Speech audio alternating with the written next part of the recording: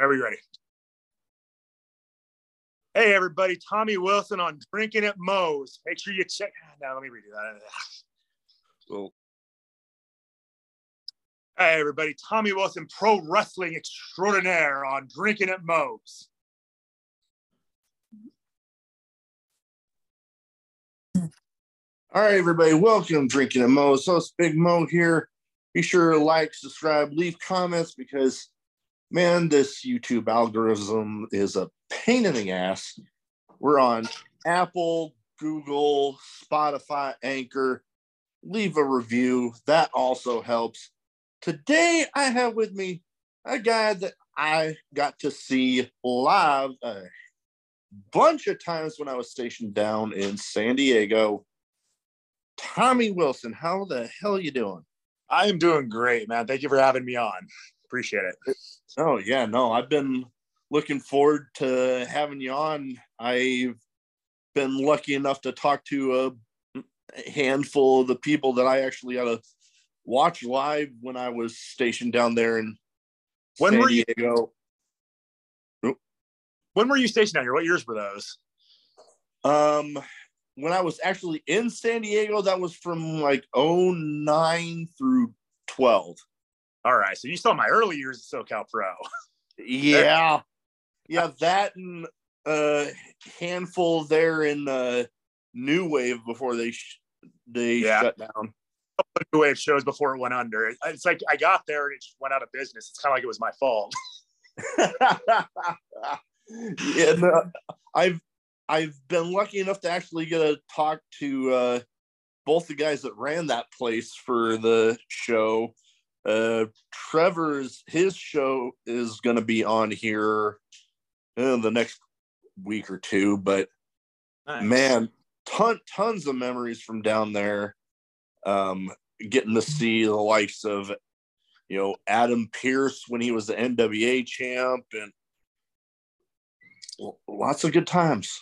When he was down here, I was scheduled to face him at SoCal Pro. I forget what year it was or what the date was, but we were both on AWS the next day. And I sat there in the back, and I have never politicked so hard in my life to be like, hey, man, put the belt on me for a night. I'll lose it back to you tomorrow. Like, let's Tommy Rich. And I swear, dude, I could have sworn, like, in his head, he's like, I should do it. And then he ultimately kiboshed it. But I was like, come on, man, just put me over for a night. Let me get my win. I'll put it back over on you the next night. I think he thought I'd run with the belt and not show up the next day.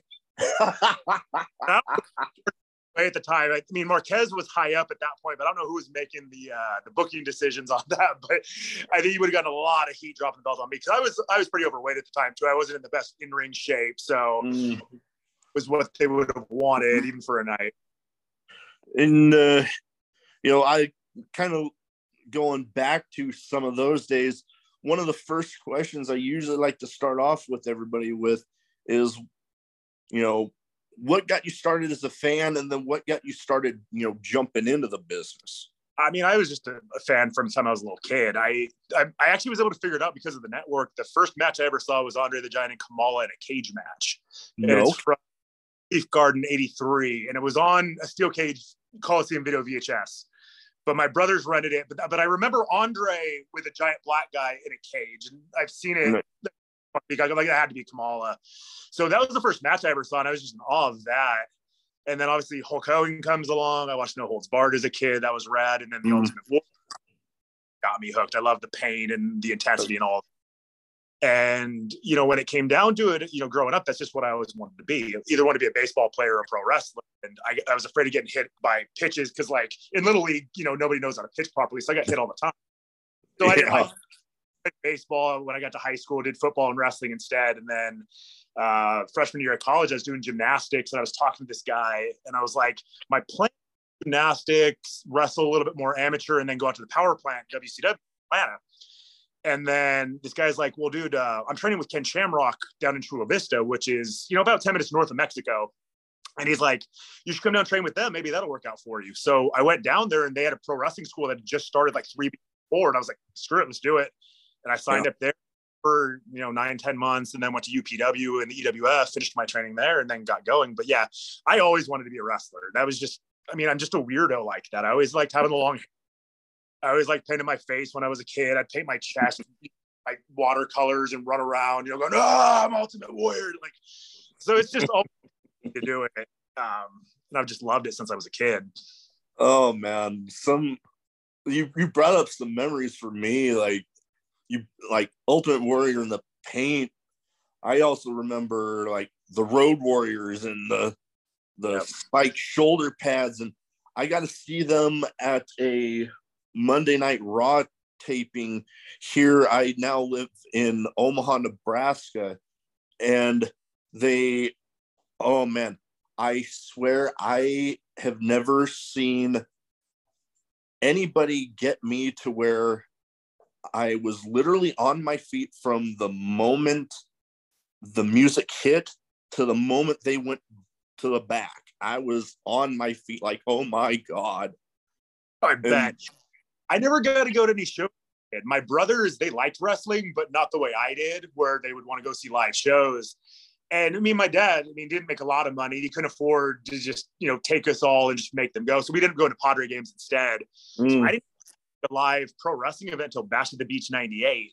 And I was mowing lawns all summer. I saw first seen in the paper in like May, like WCW coming to, I think it was Cox Arena at the time. And I was like, oh, dude, I got to get tickets. And it was like $65. So I told my mom, I was like, I need money. She's like, well, you better find somebody to work for. So she called all her friends, lawns and stuff, and was able to save up my money and went to that. So, and I was already 16 at that point. So I didn't get that childhood sort of rush of like seeing live, which used to drive me nuts because I didn't, as a kid, you don't understand the way things work. So I remember they would ask Ultimate Warrior versus The Undertaker in a body bag match, or Ultimate Warrior versus Papa Shango, whatever match. And I thought it was like the pay-per-views where like, okay, they're building up all and they're giving us the card and they're going to give us the results. So I remember when the show happened the next week on Superstars, I was waiting for the results and they never came. I'm like, what happened? Are they going to tell me what happened? I had no clue that they're not going to be like, hey, at the sports arena in San Diego, like they're not putting that much effort. They don't care about giving you the results when it's over. Yeah. But it drives me mad because I'm like, I just want to know who won. That's all I care about. I just want to know who. God damn, man, not giving me my results. Yeah. Oh man, I remember. I've always loved the WWF presentation, the way it's bigger. I think if I'd gone to a house show, seen some of these things talk now, I might have hated it as a kid.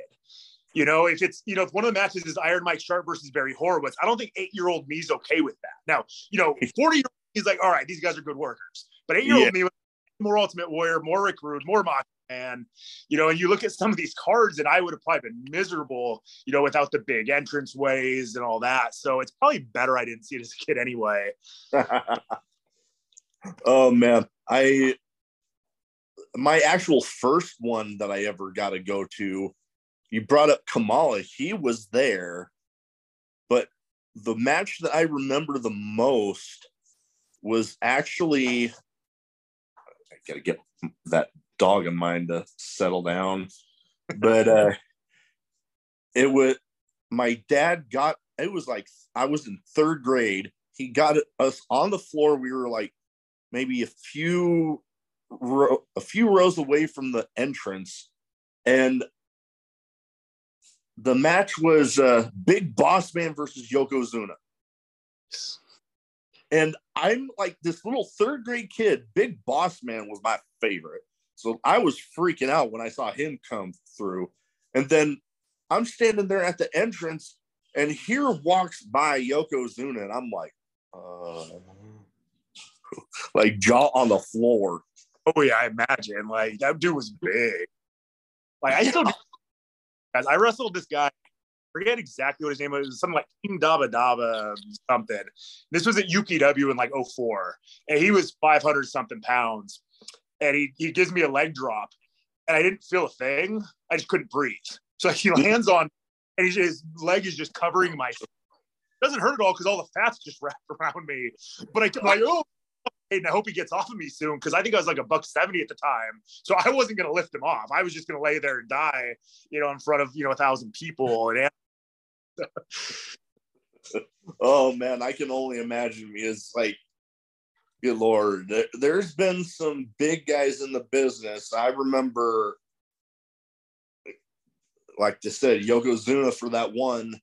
But another guy He's still going, and I've actually interviewed him for the show that I actually got to see at New Wave down there when I was still in San Diego.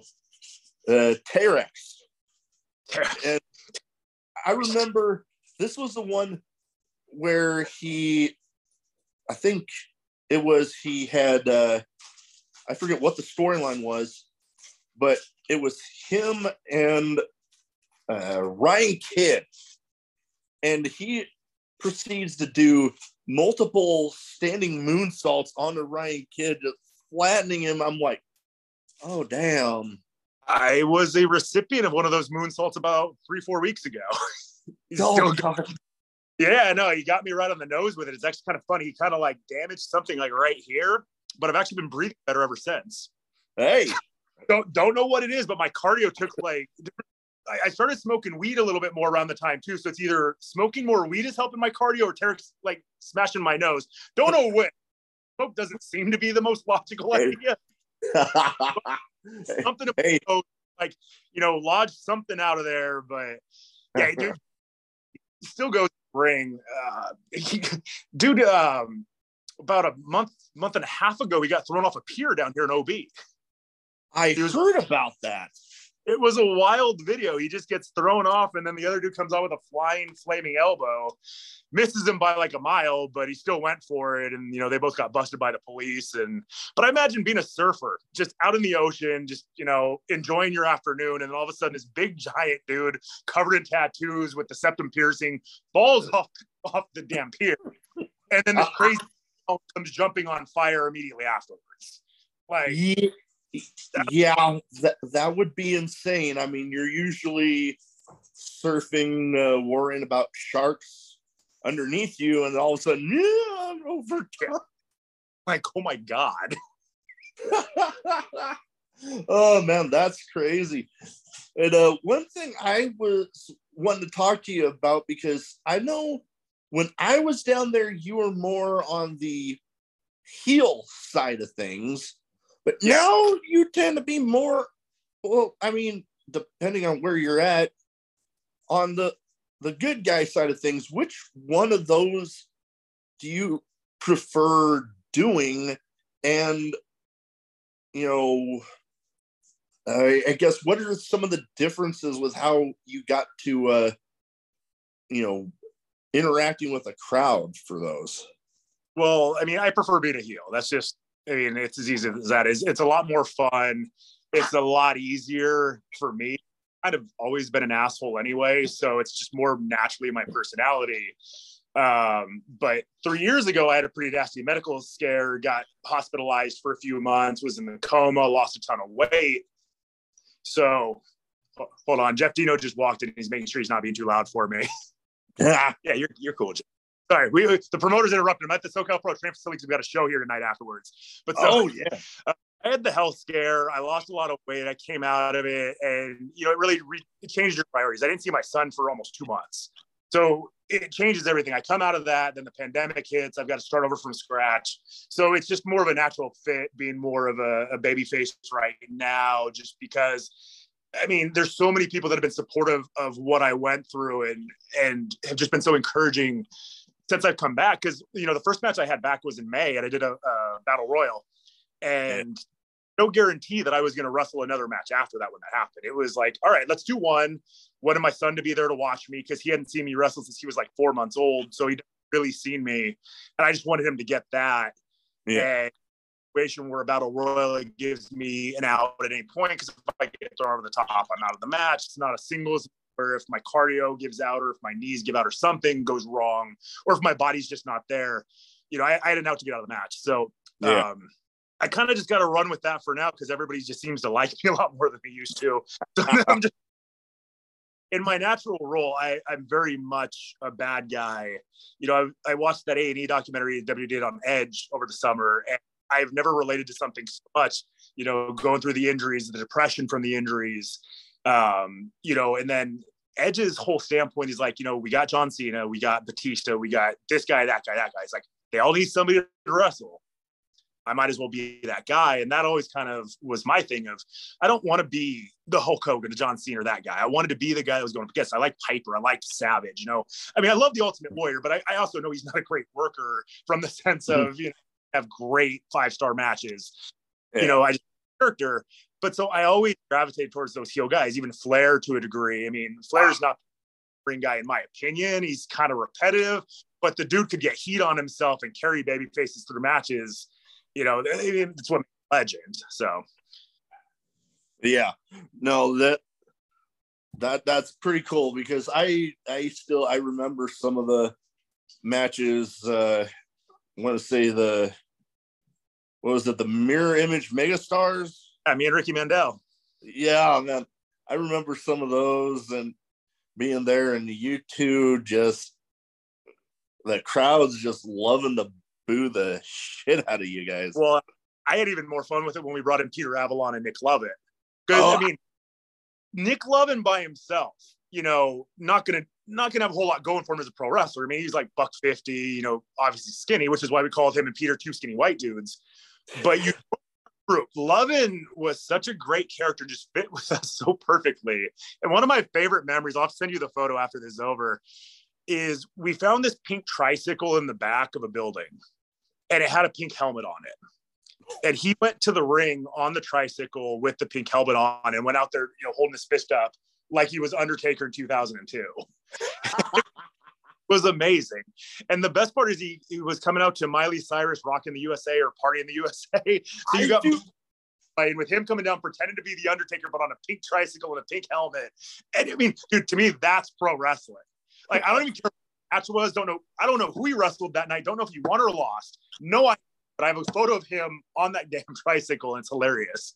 Oh my God, I have to see that because, like, I don't remember being there for that particular one because, you know, military stuff. Yeah. But oh man, I do remember those guys coming out to that, and I'm just like, what the hell? But it fits them perfectly. Like, what better song for those two than that? Oh yeah. No, looking back on it, I'm like, you know what? Those two had something cool there.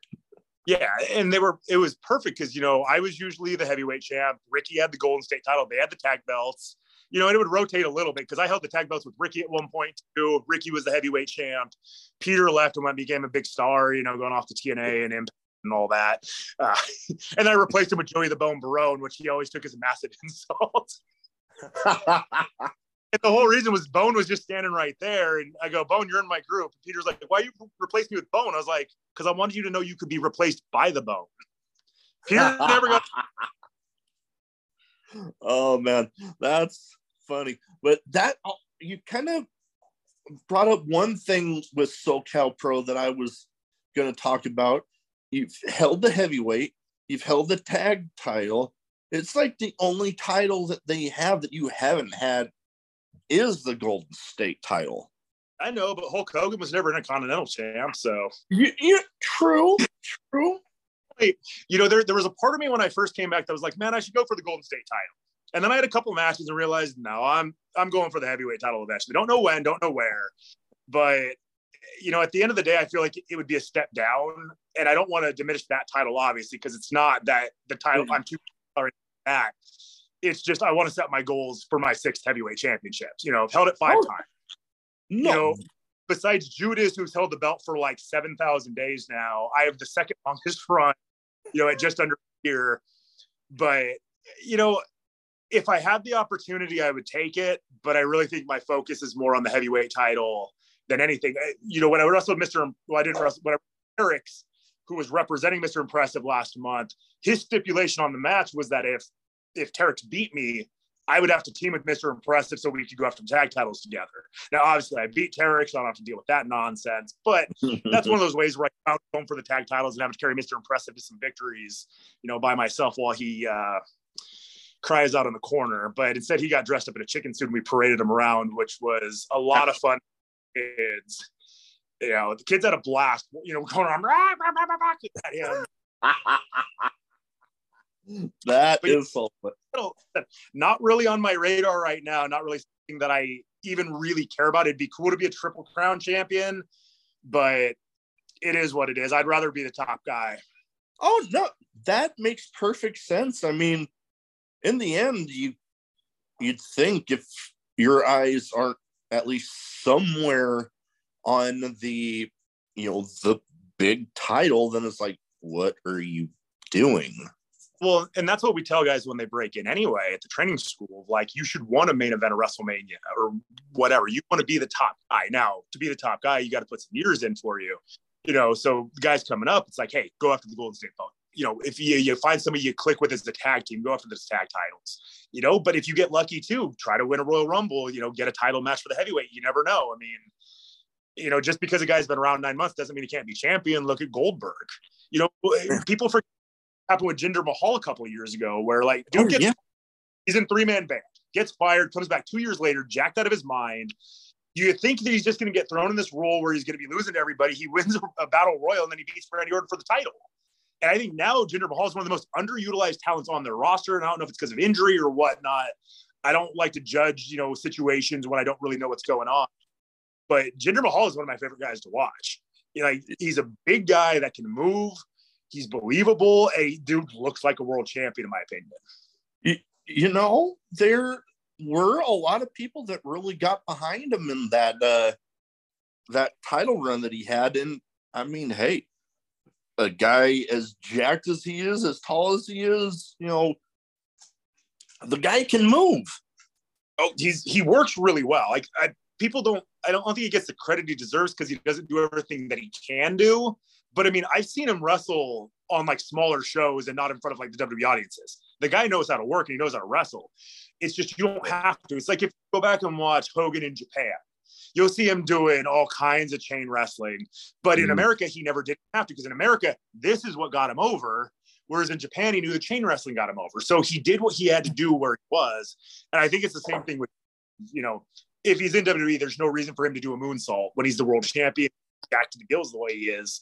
So he's doing his job perfectly. But I don't think people realize how good that guy really is. That you make a good point.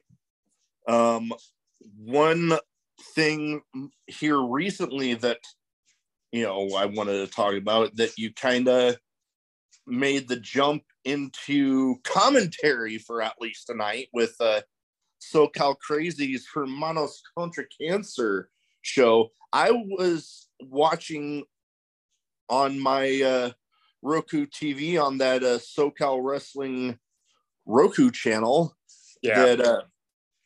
That was a pretty awesome show. And you and what was it, Ronnie Thrash? Ronnie. Man, you guys on commentary were hilarious. I was loving it. It's funny because you get there, when your match is. So I knew I was on after intermission. I knew I had plenty of time. And SoCal Crazy's, walking through the back, and he's like, hey guys, the announcers, the dynamics, they're not here. So we need people to go help on commentary because they were live streaming it. And so Thrash and I were like, all right, well, we'll go up first and we'll go do the first match. And then after the first match, nobody came to relieve us. So I was like, hey, we'll just keep going until somebody comes out to take us out. And I'm like, when our comes up, we'll just walk away. We'll have no commentary in our match, I guess. But no one else took advantage of it, which, is weird to me because it's an opportunity to be streaming, even though I'm not in the ring, the whole time. I got to talk, and got to have discussions and got to entertain people in a different way. And I don't think people realize, any exposure is good exposure. So I was kind of surprised nobody else came from the back to help out.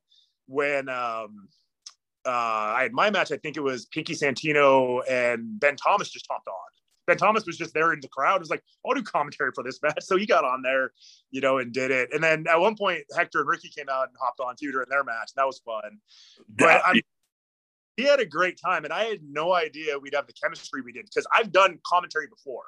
And I have stunk the joint up doing commentary before.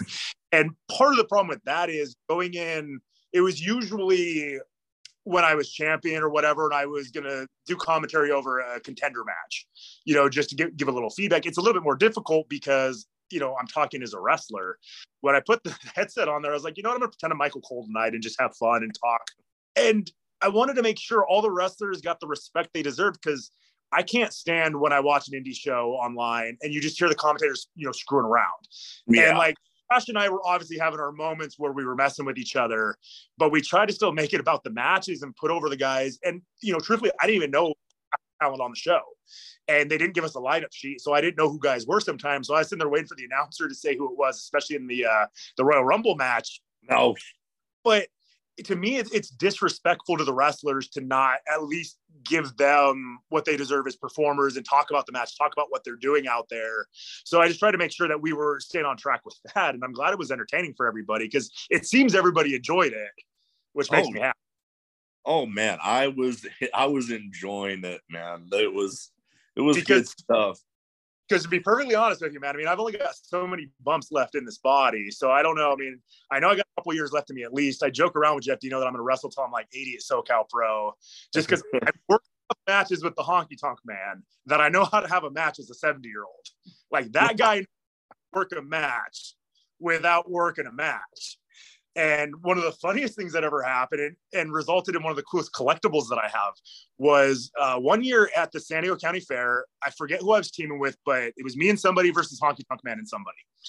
And Honky had a beer or two at the fair, maybe a dozen, maybe 2 dozen, who knows?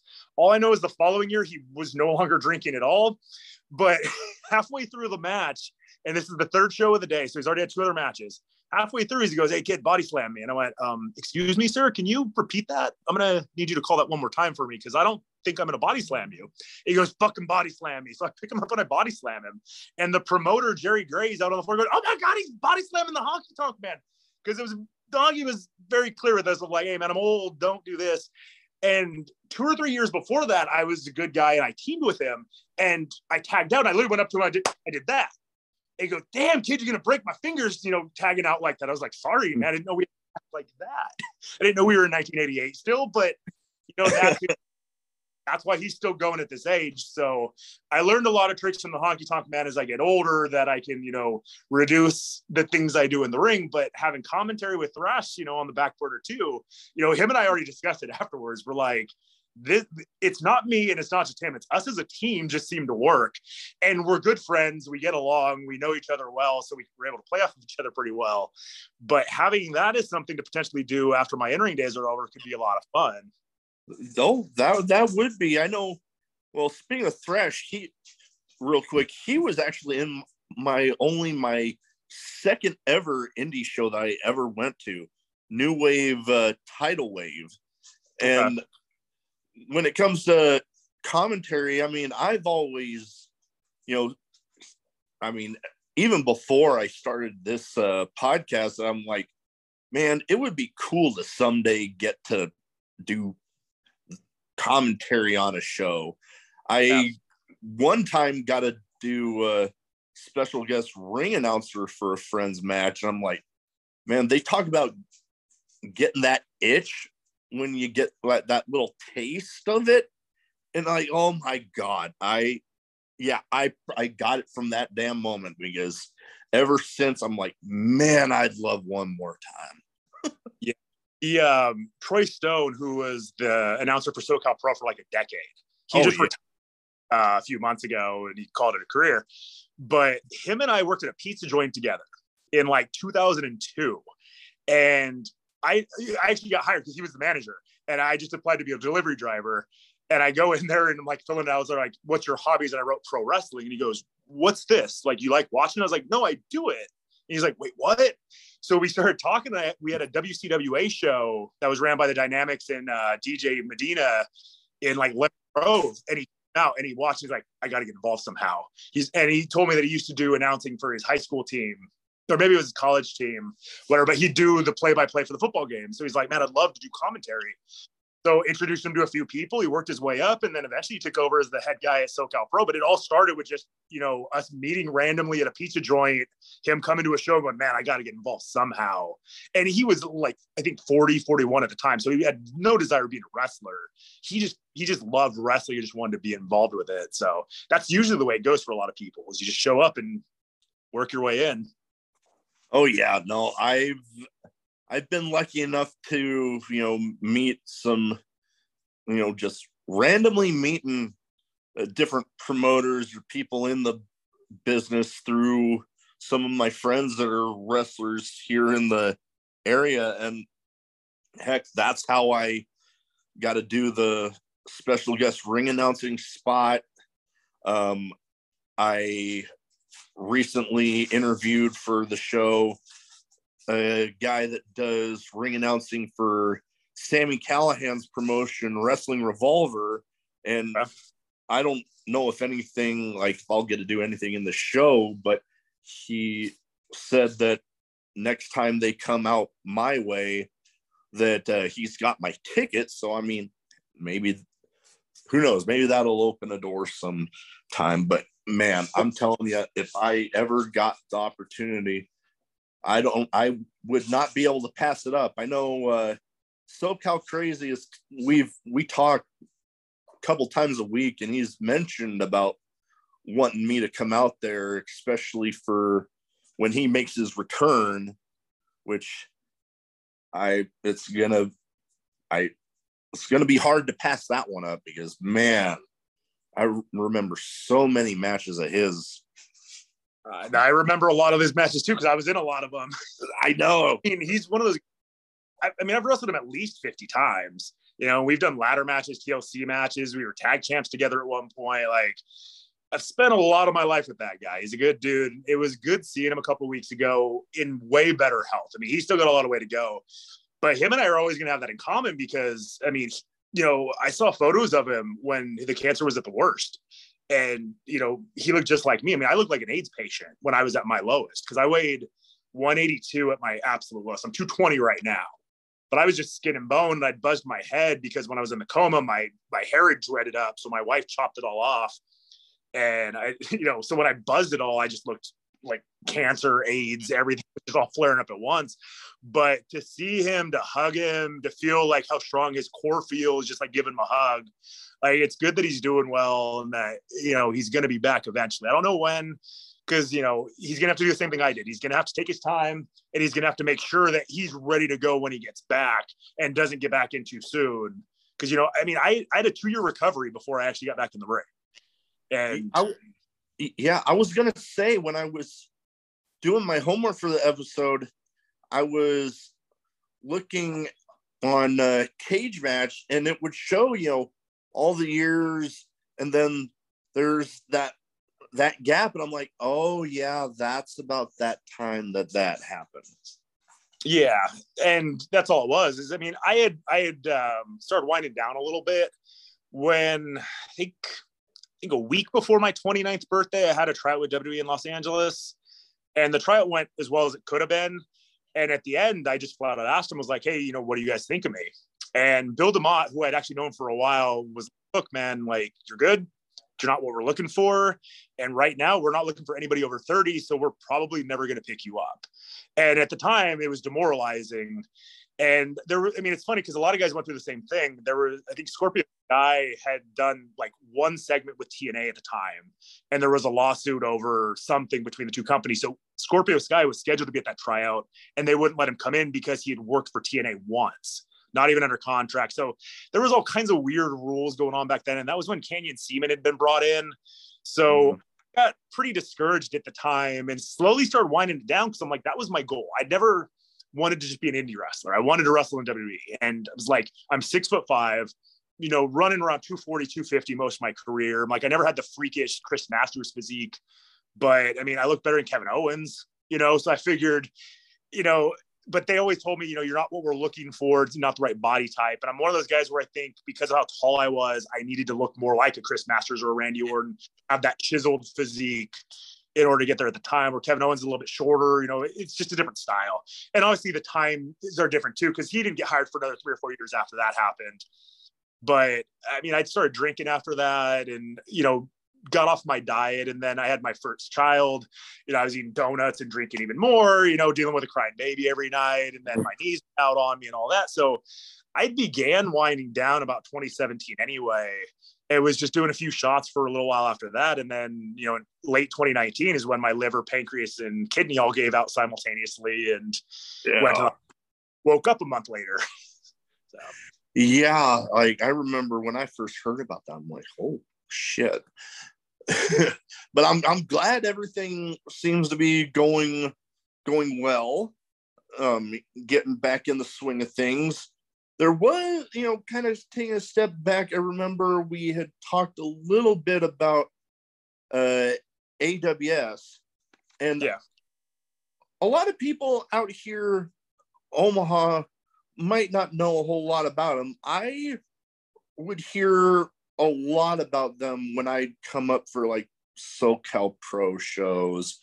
And I remember one time in particular, I was hearing a lot about this big battle royal. Like it was going to be like a world record breaker, 150 some freaking people. Was I believe. 150, 159, yeah. Okay. I knew it was some odd number. It was a 9 number. I knew that. That was a very interesting match. We had 3 rings, all 3 different sizes.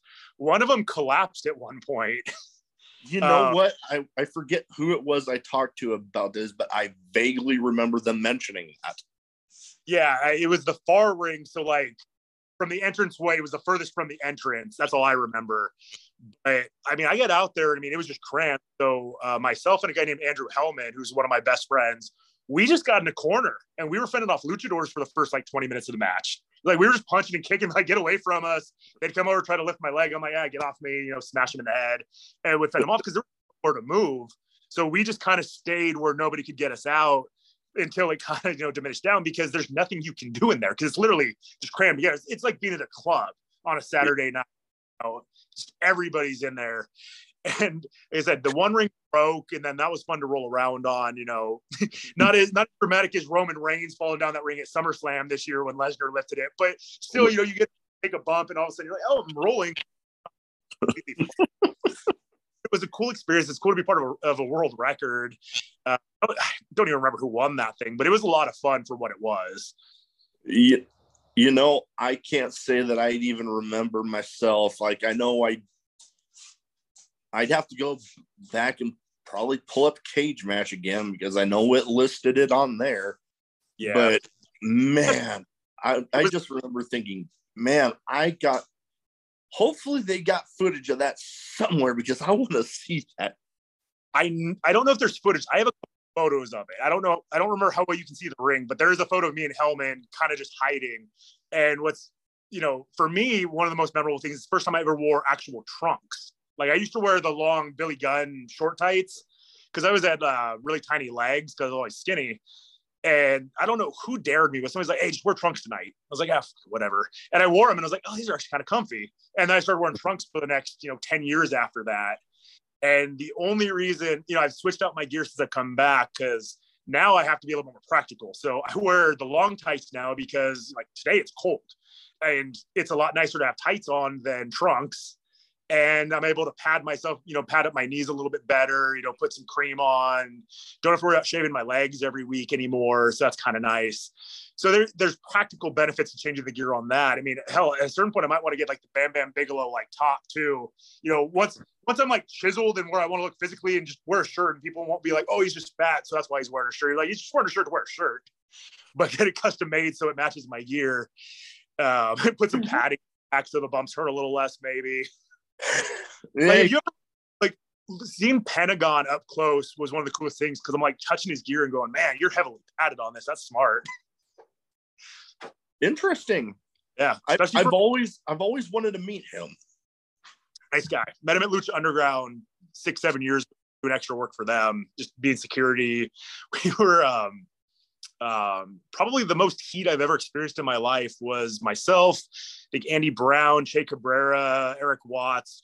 We were right for patrol cops for a match between Joey Ryan and I forget who he was wrestling, but we were coming down in riot gear. The place was chanting "fuck the police" the whole time.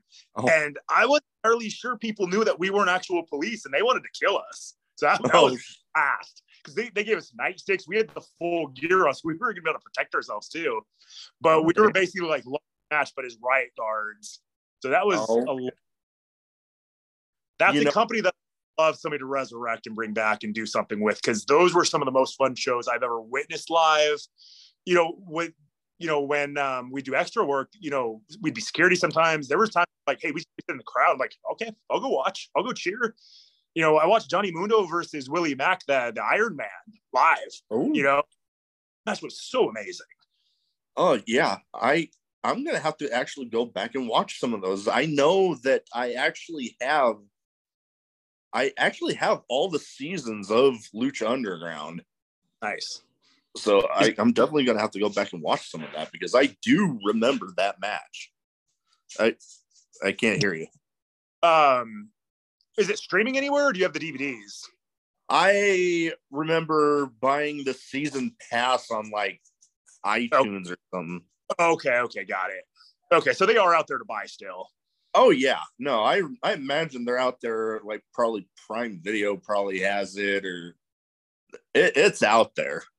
Yeah, I'm gonna shut the door to the office because I think fans are starting to show up. Okay. Well, I have two categories that I like to kind of round off the show. All right, I call one's a bit of a name game. I name off some people that you've either shared the ring with, or one way or another, or at the very least been like shared a locker room with them, and you give me your thoughts. Got it. First one, I always try to throw in one that I'm wondering if the guests even really are like, holy crap, I almost forgot about that one. All right, let's see. Raw 2006, it showed Umaga. Yeah. Teddy Bear. I've actually heard that about him. Very, very nice guy. Very light in the ring. He did break Johnny Goodtime's nose that night. That was because he was chopping him in the corner, and Goodtime put his head down a little bit, completely accidental. But he backhanded the hell out of me, threw me around. I was stoked because he grabs my tights and like pulls them up while I'm pulling away from him. So you get to see my bare ass on, live TV. And that's immortalized on the network now too, which is funny because how many times, especially at EWF, Jesse Hernandez has screamed at me for showing my ass to the crowd. Usually on like a sunset flip spot, I won't go down. I have the baby face pull my trunks. So I was stoked to have my ass on WWE Raw. So whenever my kid goes back and watches, he'll see that. And then, when he gets me guardrail and smashes me, it's funny because I felt absolutely nothing, because I got the padding on one side, and just like the guy at UPW that gave me the leg drop, Umaga's got a big fat ass. So that fat ass hits me, and it's just cushion on both sides. So it's just like, I'm just like, I didn't feel anything. The hardest part was lying there while fans were like, good job, man, good job, and trying not to laugh. Oh man, that's awesome. But yeah, absolutely. Next one, we actually mentioned his name a little bit ago, Scorpio Sky. Incredible talent. There's guys that, you can't understand. It's hard to explain what I'm going to say until you've actually been in a ring and actually somebody moved around with somebody. But Scorpio Sky is one of the easiest guys to be in the ring with, because he is such a phenomenal athlete. It's like he floats. So you pick him up for something and it's nothing. And like at my weight, over the years, like I said, about 240, 250, I would come up with ways to minimize what I'm doing in the ring. So like, I don't want to go down and get back up because I'm going to get blown up later on in a match. You pick a guy up and you body slam him. It's a little bit, your meter comes down a little bit. And throughout the match, you're doing all this stuff. When I pick up Scorpio Sky, it's like picking up a pillow. It's like, oh crap. Now, he's almost going to fly in the air, but he's just so skilled athletically that, he can do anything in the ring. It's phenomenal. Oh yeah. I got to watch him handful of times down during my time there. My personal favorite match of his that I ever saw, at least during my time down in Southern California, was a triple threat. Him versus B-Boy versus TJP. I saw that. Oh, hands down, one of my, not just my favorite matches of his, but probably one of my favorite matches I've ever seen. Damn. It was something. Next one, another guy that we also mentioned his name not too long ago, but Willie Mack. Willie Mack, I have never actually shared a ring with, but another guy, just great guy, phenomenal talent, can do anything. I don't think that dude's ever been inside of a gym. I don't think he's ever been on a treadmill. I don't think he's ever exercised outside of a wrestling ring in his life. And yet I've never seen him blow up. I've heard, from firsthand from plenty of people that he will muscle you and make you get up if you don't want to get up for him. So it's like, if you're the opposite of Scorpio Sky, Willie Mack will lift you. So freak insane cardio. Because I watched him do 60 minutes with Johnny Mundo, and they didn't stop. I mean, on TV, I know they edited out some of the match just for TV time, but they didn't have to cut anything or redo anything. I mean, it went straight through. And the guy never looked blown up. It was doing crazy moves at the end that you wouldn't expect a guy his size and, build to be able to do. But I mean, he floats around too. It's just so good in the ring. Yeah, people don't expect for guys Willie Mack's size to be able to move around like Willie Mack does. Like, another guy that I like to, Samoa Joe. He like a bit bigger, but goddamn, the way that guy can move. I wish wrestling had more Samoa Joe, Willie Mack types too. Guys that aren't bodybuilders, guys that are just big dudes who can go, that just shut up people, and just are good, believable big man wrestlers. Like, I miss the days of Bam Bam and Vader and those kind of guys, and Scott Norton, just whatever. Like, so I love seeing guys like Willie Mack, Samoa Joe. We got a guy at our school named Bagu, who's very green right now, but he's a big guy. He knows how to throw punches, knows how to throw kicks, and he's going to be real solid when he gets fully trained. And guys like Mikey O'Shea, just big dudes that just around and beat people up. It's fun to watch that kind of wrestling. It's just different than, it's like I could watch the Young Bucks all day, but I love watching go to change it up. It's like I could watch Ultimate Warrior matches all day. It's just, I love the different styles that everybody presents with them. That's what's great about pro wrestling is you got death matches, you got lucha, you got high and technical, you got these hard hitting matches. It's all over the place, and it's great.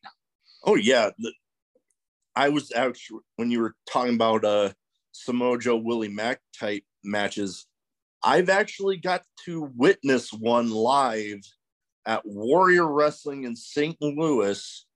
And I actually got to talk with one of the participants for the show, Jonah, him versus Jeff Cobb.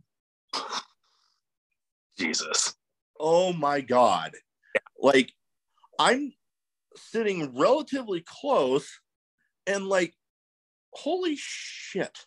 Like, I have never, at least before that, seen guys when they're getting chopped and you can literally see individual beads of sweat just flying off of them.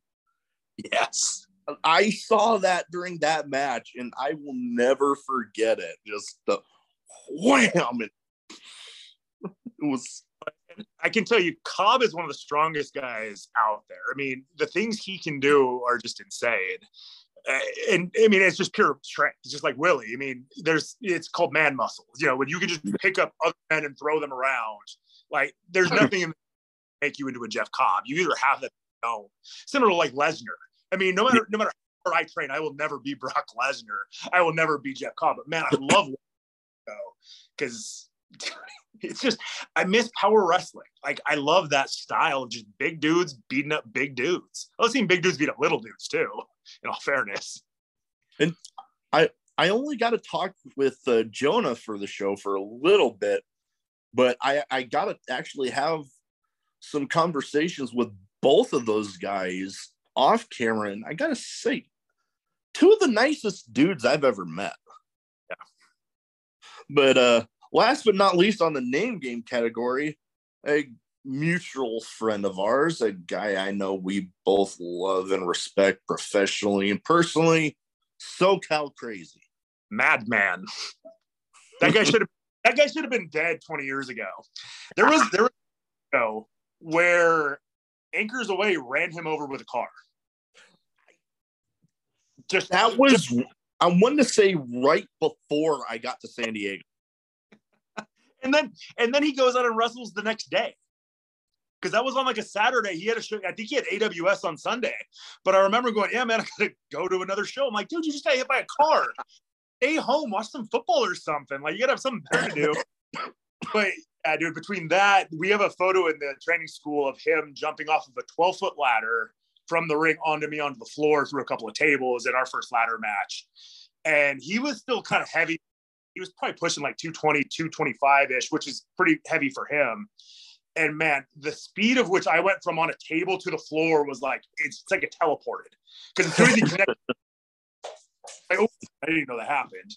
But luckily, much on my end, the tables broke the fall. I think it hurt him more because his ass, went over. And my knee was shot that night anyway. So I was having knee surgery 2 days later. So I was like, yeah, screw it. If you kill me, you kill me. They'll repair me on Monday. Because whenever I go in. But yeah, he's done some of the craziest stuff. And honestly, similar to me, like there was no reason for me to come back to wrestling. This is completely an egotistical thing for me to do just to challenge myself.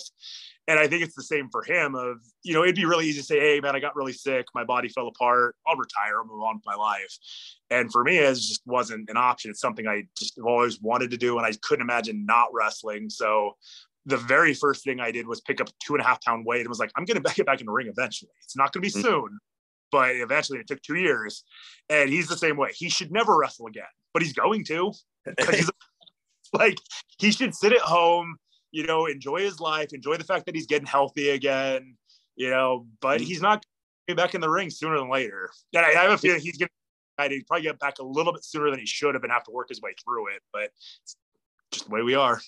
He is definitely earned to be able to just call it a career as far as in-ring stuff. I know him and I talking that I don't think he will ever like completely step away from the business altogether. But as far as in-ring stuff, yeah, he's definitely earned being able to just call it a career. But yeah, no, he's itching too bad to get back. He's wanting to get in there. Well, and the thing with both him and I is it wasn't like an injury that put us out. Like with Edge, it was his neck. So it's like, okay, your neck's broken. Daniel Bryan had the brain injuries. There was reasons to not do it. And I mean, truthfully, it was kind of inspiring watching those guys come back, because Edge returned while I was in a coma. So it's like, I come out of that, I'm like, holy crap, like, dude was gone for 10 years and he's back and looks amazing. And that was sort of like the first bit of inspiration for me. But because it wasn't a career-ending injury, it was just an illness, wrestling's not going to make me sicker. It's not going to hurt my body on the inside any more than they already are. Yeah. And it's a weird blessing in disguise for me because my pancreas is shot, so I can't drink alcohol anymore. So alcohol is just out the window, which is why I do edibles and smoke weed. So that's how I, take the edge off with that. And I also can't have a whole lot of fat in my diet because your pancreas digests fat in your diet. So I have to follow a low fat diet and I can't drink. And the more I work out, the better I feel. So it's like, I kind of wrestling, it makes me want to work out more. Because if I just had to work out, I'd hate it. But when I'm in the gym and I'm like, oh man, I want to wrestle. Judas is the heavyweight champ. I look at a photo of him, see how big his shoulders are. And I'm like, man, I got to do an extra set. Got to get bigger than Jew. I got to, it gives me a competition against myself and against other guys in my own head where I can go, this guy's doing this. You got to get on this guy's level. And that keeps me going. And that's why I genuinely think I will probably wrestle until the day I die in some capacity, similar to what Lawler and Honky and those guys do. It won't be the wrestling that I did when I was young. I'm not going to be Jeff Hardy at 45, 46, doing swantons off of ladders onto the step, and stuff like that, because I don't want to be in pain for the rest of my life. But it's no different than playing like in a softball league or whatever, just to have an activity to get me away from the family, get me around my friends. And yeah, so it's as weird as it is, getting sick was probably the best thing that ever happened to me, because I had started training for a comeback about a month or two before I got sick. And I was just having a hard time losing the weight because my knees were so bad. My back was really jacked up and my neck was really jacked up. So there wasn't a whole lot I could do. And I was drinking alcohol all the time. So it just wasn't going to work. So then I get sick. All my injuries just went away. Like all the pain in my neck just went away because I had no muscle left. So all the muscle injuries were just gone because I had no muscle. So it kind of just reset my whole body. It reset my head where, I mean, I had a couple concussions. I mean, I'm sure just like everybody, you've seen the baseball slide video of me knocking myself out. And, that did some serious damage to my memory. And, when I call a match, a lot of it, we talk about in the back gets thrown on the ring because I just forget. So in the old days, I would do a lot of calling stuff in the ring, which is why I never really tried to strive for a more indie type style. Like I had come to terms I was never going to wrestle PWG because I was never going to be able to call a PWG style match in the ring on the fly. That's just impossible. But now that my brain's kind of recovered too, and I don't have like a brain fog anymore, I feel like I could put together a match like that once my body's fully where it wants to be, and that's a goal for maybe within the next year to try to get on a gorilla show down here because I've never done that. And I'd love to test myself out with that. And so getting sick has really been the best thing to happen to my career in a way. I mean, I had to come back from all this stuff, but it also gives me this great story to tell, which, makes everybody like me. So that's worked out really well. When I was in there and they were like, yeah, so 3 weeks ago, you had like a 5% chance of living, you go from that to where I'm at today. I'm going to be wrestling tonight, and I feel fantastic. It's crazy, how different things can go in 3 years and how one catastrophic event really made everything better. And for me, the pandemic was wild too, because, I said I didn't see my son for a few months when I was in the hospital. I saw him every day during the pandemic. So I got all that time with him, which, I'd feel guilty at times because, obviously people are dying, and jobs are being impacted and everybody's suffering. I'm like, I'm at home. My wife's a lawyer. She's salaried. So she's picking up her paycheck every 2 weeks, no matter what she does. I'm on disability and I'm getting to see my kid and help him with his schoolwork. So I got all this time back and I got to really recover and just like restart my life.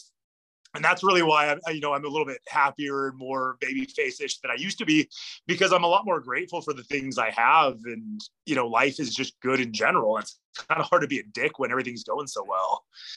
No, definitely when you have that little bit of a silver lining there to some rather dark times, and having that positivity, it you can't help but feel good about all that. And you mentioned PWG and hoping maybe soon to be able to jump in there. My last category I have is, I used to call it a little bit of a speed round, but I've said this to a bunch of guests, it never went that damn quick. So I just called it a random question round. I name off some questions. Some could be wrestling related, some might not be. I never really know until I put my notes together. All right. But first one is the one I pretty much know I'm going to put on the list because I always like to start off with it. Craziest in-match moment. God, that's a tough one. Damn, I don't really know. I've had quite a few. Damn. I mean, probably not in match moment, but the craziest thing I've ever seen was at WCWA in like 2003. Somebody picked a fight with Adam Pearce. Oh. And the locker room went out and beat the fuck out of the guy. And we all just went out there. I don't even remember what it was, to be honest. It was, 15, 16 years ago. But a drunk fan just went nuts, picked with the wrong guy. Adam turned around, beat the fuck out of him. We all went out there. So you got Pierce, Baby Slim, myself, the Dynamics, DJ, all just out there just going after the guy. But I mean, I guess in reality, really the craziest moment of my career has to be the baseball slide and knocking myself out. And what people, I always like to point out, okay, Marty Elias is one of my favorite referees. Man is a great official. I kicked out. If you watch that video, it's on YouTube. Scott Lost gets me back. He rolls back into the ring. I get my shoulder up for that 3 count. He counts me out. So I never lost that match. So I think I should get a rematch if UPW ever opens back up. But when I get to the back, I think I was 22. So I think Beyond the Mat had come out just a couple years before that. And Tony Jones and Mike Modest were both on that show. And I just met them, earlier in the day. And I get to the back and they bring me upstairs to the Galaxy and they're both right in front of me. And I go, holy shit, you're Mike Modest, Tony Jones. You're in that movie. And like, I have no recollection My buddy who drove me home was like, dude, you were marking out big time for both of them. And it was hilarious. Like, we told them you were knocked out, so they didn't care. But that was at a time it didn't mark out like that either. It was a huge no-no to be like, oh my, I love you and all that. But I was like, it's so cool because I'd seen them in the movie and kind of looked up to both of them because, you know, they're the first indie guys I really followed. So, but yeah, the baseball side is the wildest thing that ever happened, but I did kick out of that. Rematch might be in order. I lost out of retirement. I'll wrestle him again any day. I know for me, I recently found one that I saw actually at Wrestling Revolver that might be the top, but so I'll name them both. The first one was a ladder match where the guy that I actually made my best man was in. They had a ladder bridged in between the guardrail and the ring apron. And he had a guy up. Oh, I know I wanted to say Sheamus do a similar move where he had the guy up on his back. Yeah, I know what you're talking about. And he looks down at the ladder. And then before I know it, I'm on the other side of the ring. I just see the ladder go. And I'm like, oh, damn. I took a backdrop out of the ring onto a ladder like that before, where I think that was just SoCal Crazy. The ladder was between the guardrail and the ring, and I pulled him in for a pile driver, a power bomb, and he got the better of me, and I went flying through it and just goes joink. Oh, man. It looked painful. The other one that I mentioned, Wrestling Revolver, was actually Jake Chris versus Joel Bateman in a death match. And it ended by them bridging 2 panes of glass on top of 4 folding chairs. And then they lit the panes of glass on fire. Yeah, you don't got to worry about ever seeing me doing something like that. I promise you. I've already died times. Deathmatch wrestling is not in my future at this point. The wife was very hesitant to even let me wrestle again because she's like, well, what goes wrong? What if that goes wrong? So I'm like, yeah, I'm going to go set a table on fire with some light tubes on top of the fuck you. You do that, I'm divorcing you. Oh, so that's not in my future. No, I know if I ever even looked like I was going to attempt it, yeah, my wife would be the same way. Well, I mean, she was the one that was by my side the entire time I was in the hospital. So her life turned upside down by me getting sick. The last thing I want to do is get some stupid injury for no reason. When in reality, that was never a type of wrestling I liked anyway. And I respect the genre itself, but not something that I ever have any interest in doing. But who knows? Maybe when I get older and I get a little bit crazier, you know, I never Chris Jericho at 50 doing a death match. So I'll never say never, but next question, one of my non-wrestling related ones, dog or cat person? Dogs all day. Can't stand cats. Pussy's bad for you. Yeah, no, I've always leaned more towards dog myself. I mean, right here. Yeah. I've known one cat named Moon that I've ever liked, and that's about it. Every other cat I've met has been an absolute just ugh. My wife, when I met her, already had 2. One got left when a former roommate moved out, but you know, I don't hate cats, but I've always been more of a dog person myself. Yeah, I mean, I've had enough bad experiences when I was little of them scratching at me and stuff like that. So I don't have fond memories. As an adult, when I've seen cats, they've always been friendly, but I don't think I would ever want one. I like having dogs. They're cuddly and they're fun and they're dumb. they can be. They can be. But next one, favorite drink. I know you said about not being able to drink alcohol right now, but if you had a favorite drink, you know, non-alcoholic, what would it be? Well, Captain and Diet was my drink. I could go through a bottle of Captain and Diet all day. Sometimes I'd mix in a little Jim Beam vanilla with a whiskey, either the vanilla apple. Oh, God, those were good. Sometimes it'd be like a shot of the vanilla, shot of the apple, and then down a little Diet Coke. Um, but yeah, those days are long gone. Now I drink Diet Coke on occasion if I just want a little caffeine pickup. Or, we were at Disneyland a few months ago and I was like, what, screw it, I need a little caffeine. I'll have a Diet Coke. But for the most part, I drink black tea. There's an amino energy drink that you can get at Costco that I like. And right now I'm drinking a liquid IV because I worked out before I came here and I took a warm Epsom salt bath. So I'm trying to rehydrate before the show tonight. But the biggest issue with the pancreas too, on top of the fat and the alcohol, is I have to stay hydrated at all times. So myself, I never go in saunas anymore, or anything for too long, unless I've got a good liquid supply ready to go. But yeah, for the most part, it's all healthy stuff now, which sucks. Yeah, I've always been a bit of a Dr. Pepper fiend myself. When it came to alcohol with Dr. Pepper, I remember, what was it? Jack Honey and Dr. Pepper ended up tasting pretty damn good. That sounds great.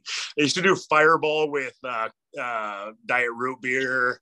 Tastes like a cinnamon roll. Okay. Yeah. Cat. Speaking of back when we were talking about cats, asshole cat knocking down some shit, causing dog to go crazy.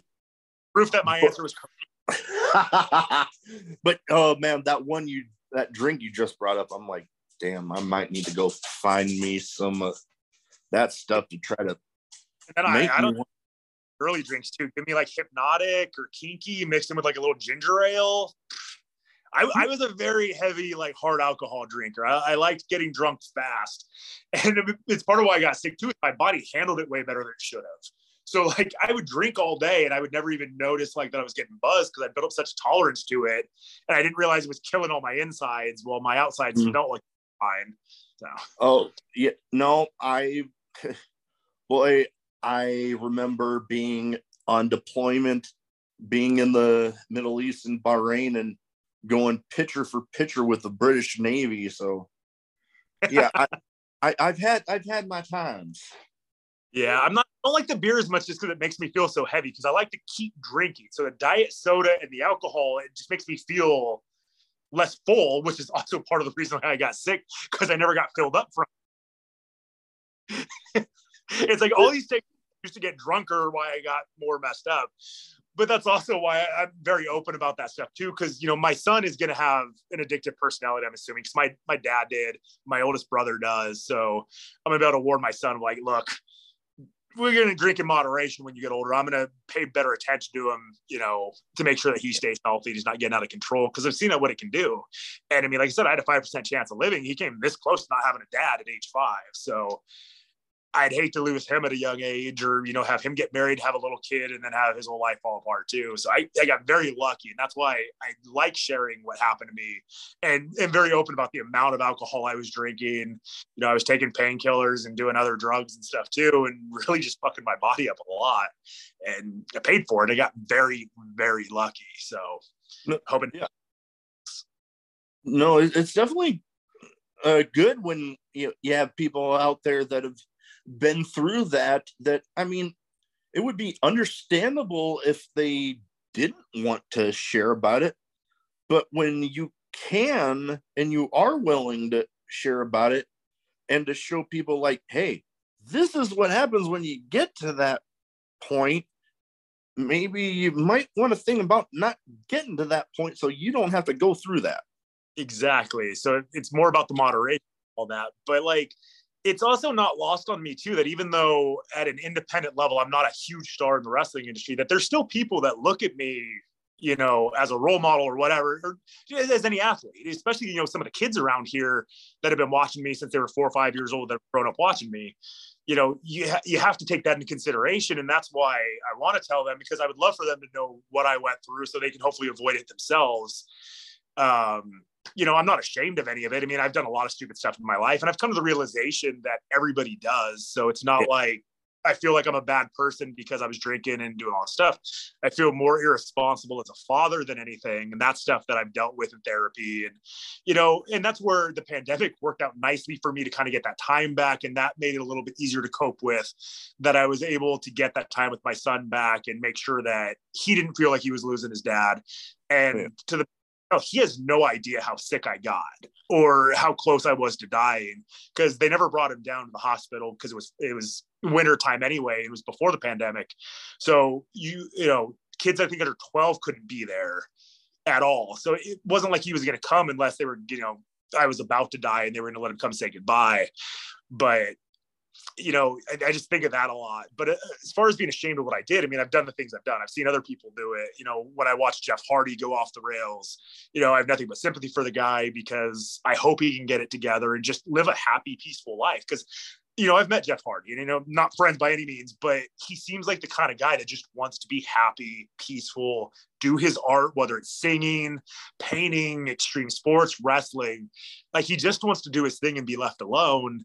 And I know a few times, and that just happens. And, you know, it's something I always have to be aware of. I could go off the rails because I could do drugs anytime. You know, cocaine, all that stuff isn't going to kill my liver or my kidney or anything right now. It's alcohol that will, but I'm not going to go do it because that's still what led to me getting sick.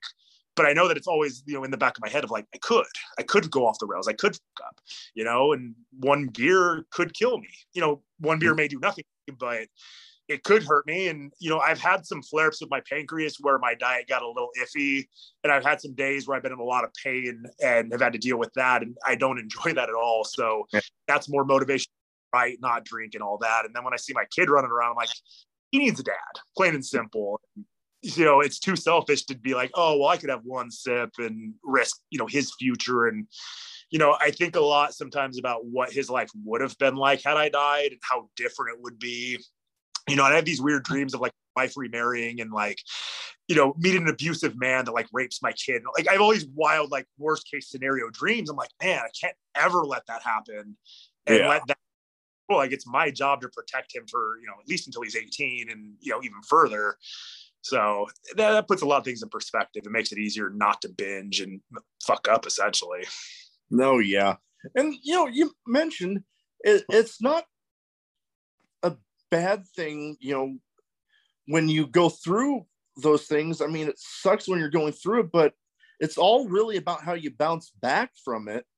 And it definitely seems like you have definitely bounced back in a good way from it.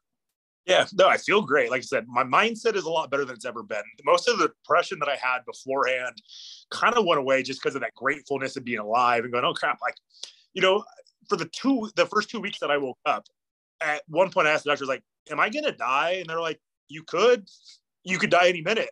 And, you know, I mean, I coded 3 times while I was there, and it just, all 3 times just came out of nowhere. So, I mean, I was just lying in a bed going, my body could just die right now. And there's nothing I can do about it. So it's frightening being in that situation. And it really does change everything in your life, or at least it should. I mean, you know, one of the doctors, I mean, they told me never have alcohol again. And I think they're being a little extreme. I'm sure I could drink a little and be fine, not going to risk it. But they were also clear, like, a lot of people come in here and then we see them in 6 months, and then we see them in 6 months, and then we send them to the morgue. So we don't want that to be you. And I took that to heart. Like I said, having a kid makes it a lot easier. You know, a lot of people, they go through struggles, you know. I mean, if I was going through a divorce or something and the wife had taken the kid, I would probably be dead right now because I would have had no support system and all that. And that's not lost on me either, of how one little thing, you know, could have changed everything. Yeah. So, no, it can definitely be a bit sobering, I can imagine. So I can even only further imagine when you get that, well, for the lack of a better way to put it, second lease on life. It's like, okay, this is what's got to change. So that's what I got to do. Yeah. And like I said, it worked out great for me because, like, my biggest issue over the years was I never had a lot of discipline. I don't like working out. I mean, I don't think anybody really does. I don't. It's not enjoyable at all, you know, but it's forced me to do all that. And ultimately it's given me a second chance at wrestling. And it's weird. Like when I broke in, it was March 15th, 2001, first day of wrestling school. There's 3 major wrestling companies. You got WWF, WCW, ECW. And ECW was pretty much already under, but I didn't know that at the time because I wasn't reading the dirt sheets and all that. But 2 weeks later at WrestleMania, there's one company. So I break into the business and we went from 3 to 1 within a couple of weeks.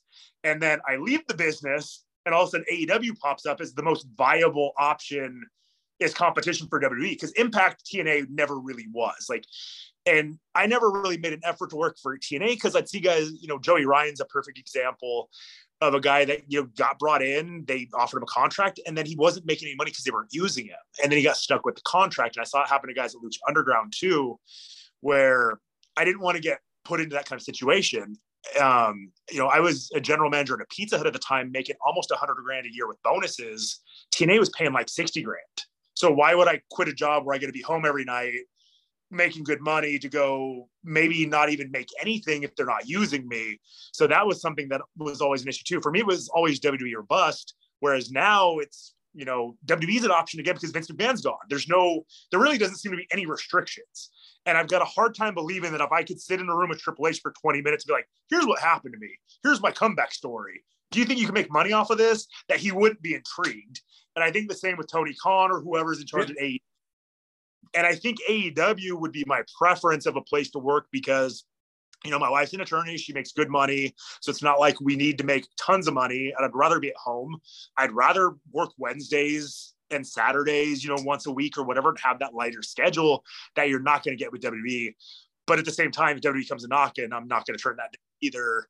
Yeah. But, you know, that's sometimes away. I've still got a lot of work to put in before I'm even going to start throwing myself after those guys. I think PWG is where I'm going to start. You know, it's Los Angeles. It's, you know, a 3-hour drive away from my house.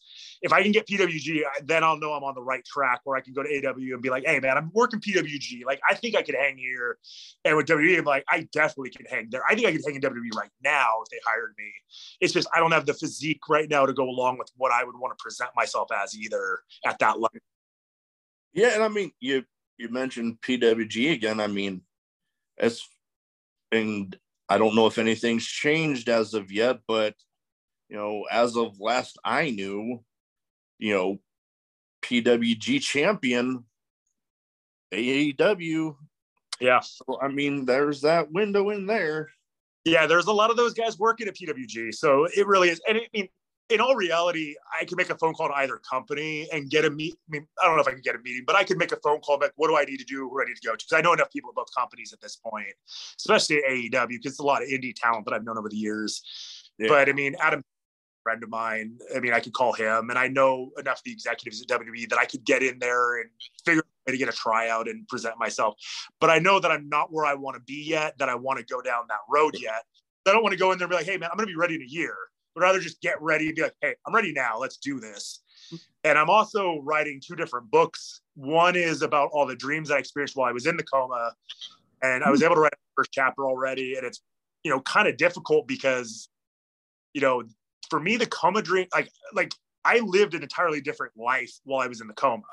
Like there's 2 different Super Bowls going on at one time. Don't know why. My wife had remarried. At one point, I was like a blue fish man, like in Avatar. And we were getting hunted down by these pirates. And they were selling us to this like billionaire in Texas that was turning us into margarita salt. No idea how any of that correlates into that, but that's what was on. And this kid that was actually a delivery driver for me at Pizza Hut actually rescued me and drove me to Las Vegas. Once again, don't know why we went to Las Vegas, but I'm just this giant blue fish man. He throws me in his trunk and bails off to Vegas and is like evading the police and all this other shit. Like, I feel like I lived this. Like, it's a memory. I had this weird dream last night. Like, that went on for a month. So I'm writing out all of those to the best of my recollection.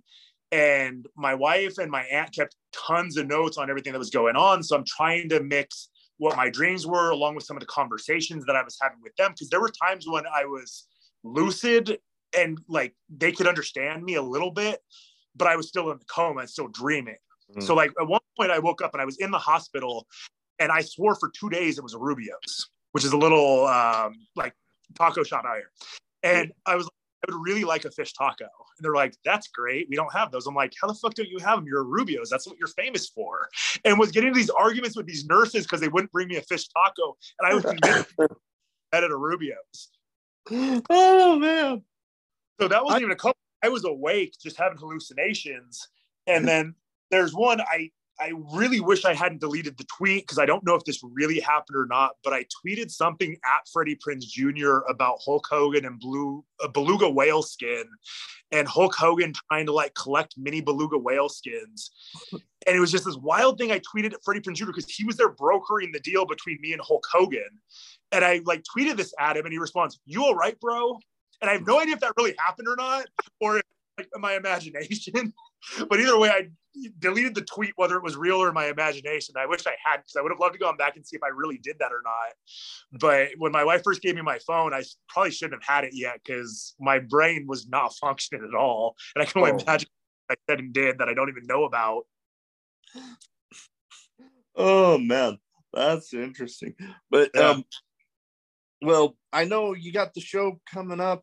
I do have one final question for this round. Best advice for anybody getting into wrestling? Have a backup plan. I mean, the best advice, honestly, is be a sponge, listen to everybody around you, and take the advice you get and apply it to you. And I tell this to my students at school, like, guys, I'm telling you my philosophy on wrestling. And when I teach, I'm very clear about that every time when I go, my opinion is this. This is how I feel about this. However, if you go out and do that and a crowd reacts to it, then I was wrong and you were right. So who the fuck am I? So just because I say it doesn't mean it's law. Like, you know, I learned from a guy named Oliver John, who actually also trained Jeff Cobb. And then I went and trained with Tom Howard at UPW, the Brian Kendrick, Samoa Joe, the Ballards, Hardcore Kid, Aaron Aguilera. Like, I got a really good education and training at UPW. We had Roddy Piper coming in on occasion for seminars. DDP was there doing yoga with us before he'd even had that going. So I got a great education in wrestling in my first 3 or 4 years from having so many different people, and all of them have different styles and different ways of doing stuff. And, you know, what you don't realize too is that I have a different body than a lot of other guys. So there's moves I can't do that other guys can. Like, I always wanted to do that. Frankie Kazarian used to do a move where, like, a guy would grab him in an arm wringer and he'd hold the rope and do a backflip. And it looks smooth. I have never been able to do that. And partially it's because I'm too tall and my arms are too long that I can't get the right base for it. And it always just looks jacked up when I do it. So I'm like, well, I'm never going to do that. You know, even though I wanted to, I just can't. And there's been plenty of moves where that's just the way it is. You know, 2 weeks ago, I started doing an octopus hold and just went, well, I got really long legs, I got really long arms, and I got a guy in an abdominal stretch, and then kind of tinkered with it a little bit and was able to get my leg over his head and then pull back on his shoulder. I was like, well, I have really long legs. So there's a couple guys like Tortuga will never be able to do that move because he's a shorter, stockier guy. So I try to tell guys, you know, take everything everybody gives you and apply it to you. You know, if it doesn't make sense to you, don't do it. If it does, do it. If it makes sense today but not tomorrow, change it. Everything in wrestling is absolute, except everything isn't. You know, wins matter, except when they don't. Championships matter, except when they don't. You know, is Ric Flair the greatest wrestler because he's had 16 world titles? Or is Mr. Perfect a greater wrestler? I personally think Mr. Perfect's a better wrestler, but Flair had more success. But if you're going to apply that to Flair, then you're going to apply it to Cena. And a lot of people don't like doing that, even though Cena's a really good worker, even though, you know, he's a klutz in the ring. So you just got to do you. And, you know, I talk to guys about, you know, what's Triple H's moveset? And it's always like, oh, he's got the high knee, the face buster, and the pedigree. I'm like, what's the biggest move he does? And they always say pedigree. It's like, no, spitting water is his biggest move. Like, if you go to a show and Triple H says go raw and spit on his water, as a fan, you're going to be pissed because that's what you go for. You know, I love if I go see them and they don't play like Welcome to the Jungle, Paradise City, Knocking on Heaven's Door, like the songs I want, I'm going to be pissed. You know, if Triple H doesn't spit his water, if I don't see Hulk Hogan doing this, if I don't see Shawn Michaels doing this, like, I want to see The Rock get on a corner and do this just to say you saw it. Like, realize what fans really want. So if you want to work at that level or that style, that's what you go for. You know, we got a guy that came out of SoCal Pro School named Hunter Freeman. You know, when I left wrestling, he was a technical wrestler. He was in a tag team. Now he's a fucking deathmatch wrestler. He's killing it. You know, not where I saw his career going, but he found his niche and he's running with it. And I use that as an example with everybody of like, look, there's pros and cons to that. His career's probably not going to be as long as it would have been if he was a technical wrestler. However, as a technical wrestler, he may not have gone as far as, you know, he is going to go doing death matches. So there's no right or wrong there. I would never want matches, but he's cool with it, and that's the way he wants to go. So God bless him for doing that. And it's the same if you want to be in Japan, you have to learn that style. If you want to go to AEW, learn like that style, figure out how you can incorporate yourself into that and take everything from everybody and just apply it to yourself the best. And always just like, yes, sir, got it, and give it a try. And if it's not working for you, ditch it. You know, the Ballards used to have us doing a drop kick one way, and Oliver John had me doing it the other way. Where like the way you jump up, it's, you know, your butt's facing one way or the other. And I like the way that Oliver John taught me, which is jump up and I turn to the left. It's just, the landing's just better for me. But other guys, they do it to the right. You know, it could just be the difference between being left-handed and right-handed. Yeah. You know, it throws left-handed punches, but in America, we're supposed to throw right-handed ones, but he's left-handed. So, you know, he does what he does. And the beauty of wrestling is I take what I do well, you do what you do well, we mix it together, and when you get different opponents, that's what makes the match. You know, I could watch on Michaels all day. Love the way they pair up. Jericho and John Cena, I can't stand those two together. Just didn't like their chemistry for me. But all three of them are great wrestlers. Could watch Jericho and Michaels all day long, but for whatever reason, the Jericho Cena never did it for me.